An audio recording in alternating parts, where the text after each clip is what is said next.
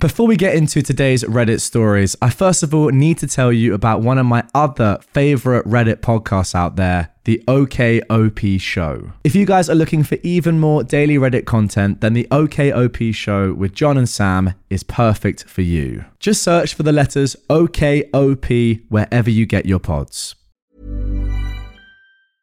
Even when we're on a budget, we still deserve nice things. Quince is a place to scoop up stunning high-end goods for 50 to 80% less than similar brands. They have buttery soft cashmere sweaters starting at $50, luxurious Italian leather bags, and so much more. Plus, Quince only works with factories that use safe, ethical, and responsible manufacturing. Get the high-end goods you'll love without the high price tag with Quince. Go to quince.com/style for free shipping and 365-day returns. Cheat on me with my best friend? I'll wreck your career and publicly humiliate both of you. Shahid and Sarah have been like family to my wife and I for several years, practically ever since we moved in across the street from them. The four of us were extremely tight. Our kids are the same age as theirs and are all good friends. We were one big family unit. We did dinner together a few times a week. We went on vacations together. I truly saw Shahid as a brother, and my wife and Sarah were very close too. 5 months ago, I was completely blindsided by the discovery of an affair between my wife and Shahid. My wife had left her email open on our computer, and I saw an email from her to her longtime therapist saying that Shahid would be joining her at an upcoming session again. What the frick? My mind started racing. Why in the world would Shahid be going to her therapy sessions without my knowledge? I did a search and found some other emails to and from the therapist proving that Shahid had been going to sessions together with her for about 6 weeks. I checked our mobile phone account and discovered that since late summer, they'd been exchanging hundreds of texts every day, peaking at nearly 500 per day by the holidays. Speaking of the holidays, my wife and I hosted both of our families, parents, siblings, etc., for both Thanksgiving and Christmas dinner, and Shahid and Sarah joined us either for dinner or after dinner on both holidays. Text records show that the entire time that they were at our house celebrating with our families, my wife and Shahid were texting each other across the room. They were doing that pretty much every time the four of us hung out, for months. And, all day, every day, just in general. But what bothers me the most is that they were doing it with Sarah and I right there. I confronted my wife with the evidence, and she admitted that yes, she and Shahid had fallen in love. It just happened. I don't know how, but I love him, and I just don't feel anything for you anymore. I'm sorry. They'd gone on a school district trip together. Something had happened in her hotel room, and things had moved quickly from there. She explained as I lay face down on the couch, unable to look at her, that they'd already made plans to move out and divorce me and Sarah,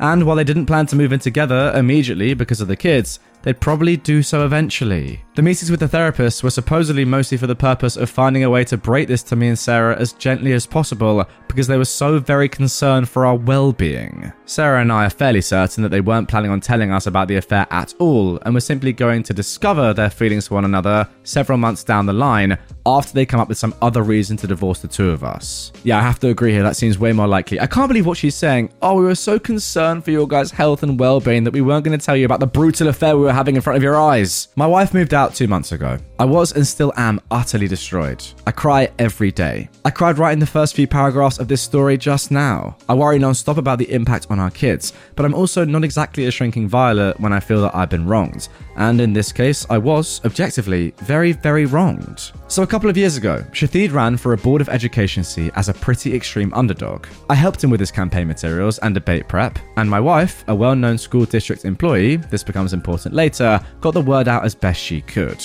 Much to our surprise, he actually won in a squeaker by just a few dozen votes. Being on the board became the center of Shahid's world. He joined every committee that he could. This turned into the foundation of his affair with my wife, as they were constantly going to school events and meetings together on evenings and weekends. Once I discovered the affair, my thoughts turned pretty quickly to revenge, and it occurred to me that an extramarital affair between a member of the Board of Education and an employee of the school district was at least bad politics, and it possibly violated district policy. Making things far worse for them was that my wife was in the running for an open administrative position, and everyone knew that she was more or less guaranteed the job and the major pay raise that came with it. She just finished her master's degree in school administration at the urging of her principal and the superintendent so that she could be promoted to this specific position. I had plenty of evidence of the affair. Texts from both of them admitting to it, text records showing that they were texting hundreds of times a day, emails to and from the therapist, etc. I considered simply emailing all of the evidence to the board and the superintendent, but felt like I, as the grieving, betrayed spouse, might not be seen as a credible source. So instead, I invented a fictitious, furious friend who was planning on showing up to the next board meeting and publicly shaming the two of them for their affair. I told my wife that I'd tried to talk this person down, but couldn't guarantee that they wouldn't show up and humiliate them publicly. As I expected, this led Shathid to conclude that the only option was for him to preemptively admit the affair to the board. The superintendent subsequently recommended that Shathid resign, which he did. Sarah said that he was utterly humiliated and crushed and barely got out of bed for a few days afterwards. Once word of the affair and Shathid's resignation started getting around, the superintendent, a longtime friend of both my wife and Shathid, contacted my wife and tearfully informed her that it was no longer politically appropriate for her to be promoted to an administrative position within the district. The position that had been lined up for her was later filled by an outside candidate. This sent waves of confusion and rumour throughout the district, as it was pretty well known that my wife was getting the job. The day after she was informed that she wasn't getting the promotion, my wife and I, despite our crumbling marriage, took our son out to breakfast together on his birthday, and a parent stopped by our table to congratulate her on her new role. She said thanks, then excused herself to go cry in the bathroom for a while. I let the dust settle for a couple of weeks, and then, right before my wife moved out, let them in on my little secret. There was never a furious friend threatening to expose them in the first place. Just me. Word of all of this had gone around our fairly small town, which Shathid grew up in and my wife has worked in for nearly 20 years. My wife refuses to talk to me about how things are at work now, but I've heard from some people I know in the district that her formerly spotless reputation has taken a major hit. Shathid, formerly a gregarious social presence in our neighbourhood and at events and pubs in town, has completely gone underground and barely emerges to mow his lawn. He's moving out soon to a trashy little townhouse, which is all he can afford due to all the child support he's going to have to pay his wife. My wife and Shathid claim that they plan on trying to make things work together, despite all the public humiliation. I wish them lots of luck with that. I'm sure it'll be a lot of fun to show their faces together in town.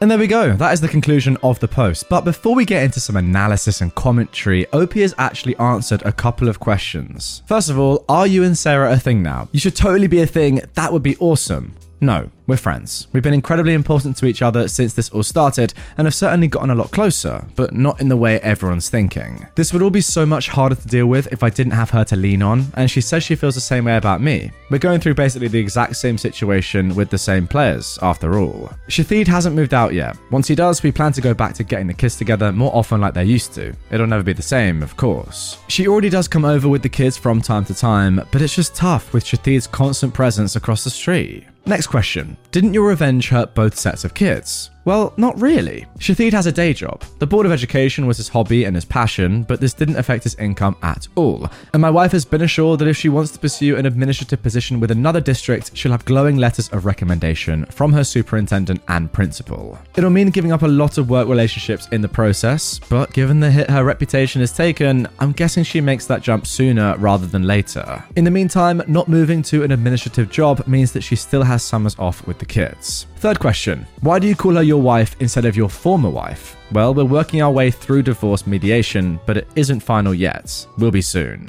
And then the final question. Why didn't you notice all of the texting your wife was doing?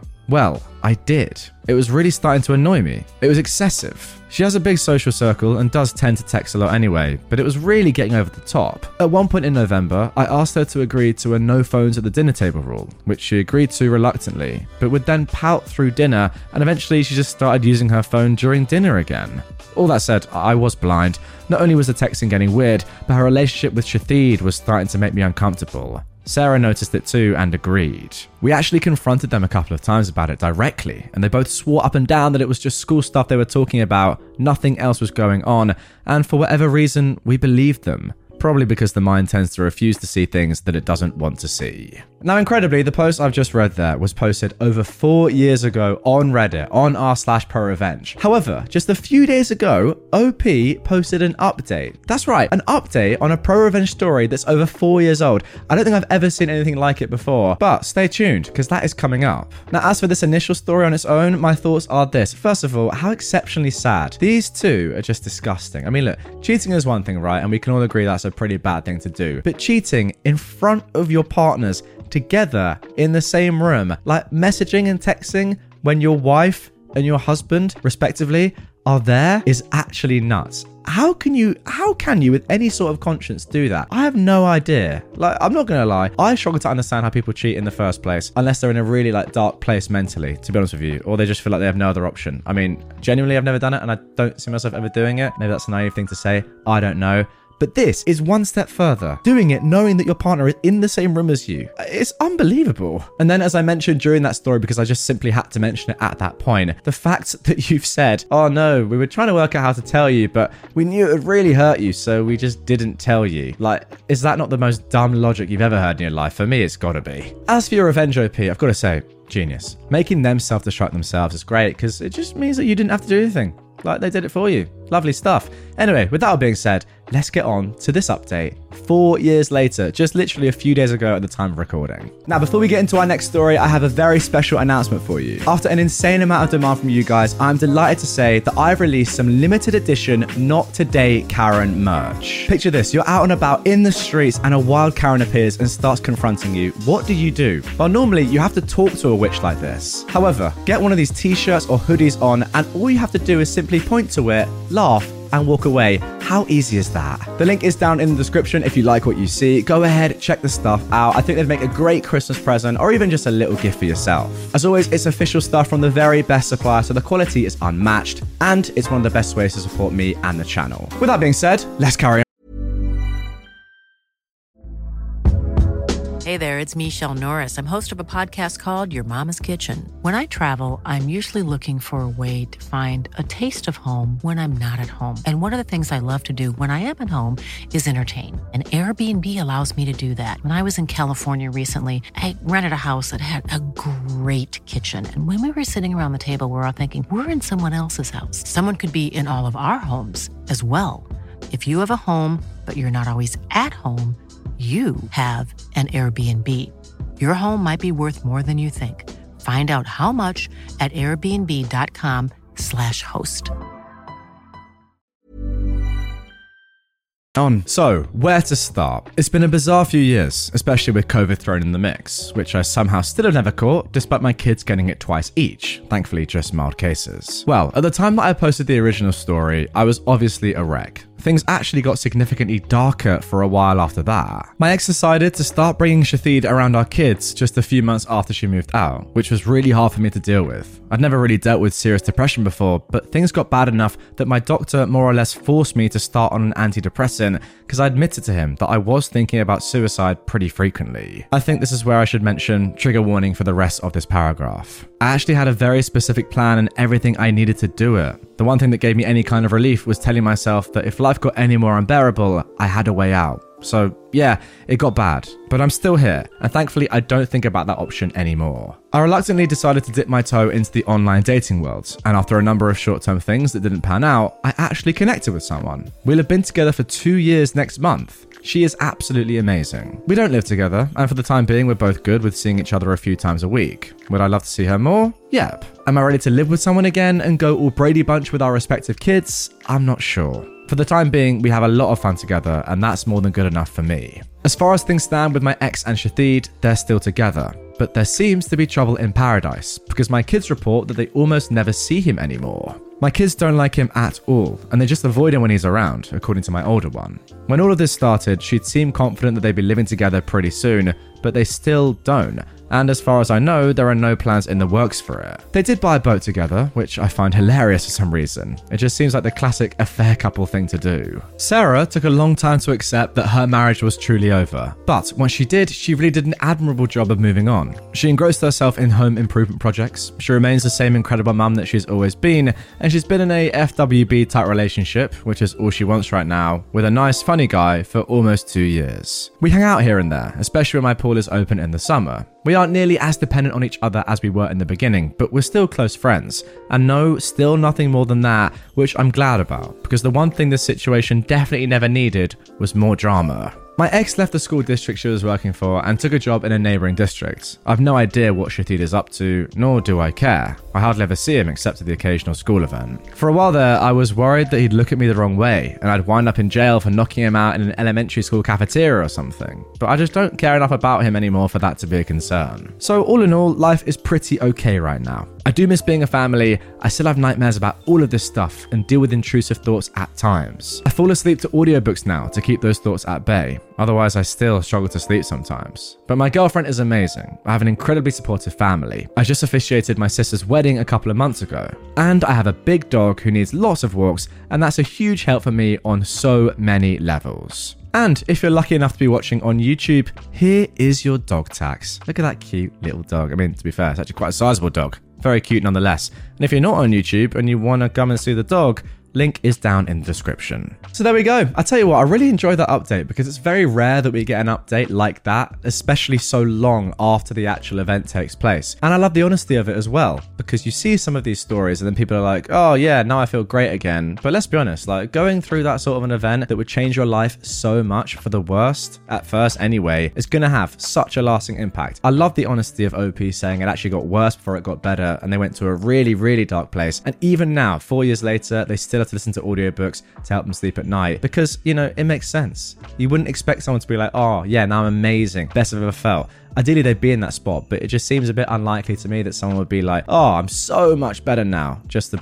few months, years, whatever afterwards. Yeah, love the honesty. I mean, look, I'm not saying eventually that OP won't get to that spot, and I really hope he does, and Sarah does as well, and it seems like you've moved on to a significant level, but yeah, you'd still be deeply hurt by this, I'm sure, for a good amount of time afterwards, and it's nice to see someone actually admit that. Anyway, guys, that is going to do it for this one. Probably the longest in terms of time difference between an original post and an update I've ever covered. I mean, to be fair, that initial post was made and created on Reddit before I even started making videos, right? That would have been in 2018 and I started the year after 2019. So yeah, nuts. Really enjoyed it. Hope you did too. If you did, drop a like, subscribe, follow, whatever platform you're on, and I'll see you all tomorrow with a brand new episode. Even when we're on a budget, we still deserve nice things. Quince is a place to scoop up stunning high-end goods for 50 to 80% less than similar brands. They have buttery soft cashmere sweaters starting at $50, luxurious Italian leather bags, and so much more. Plus, Quince only works with factories that use safe, ethical, and responsible manufacturing.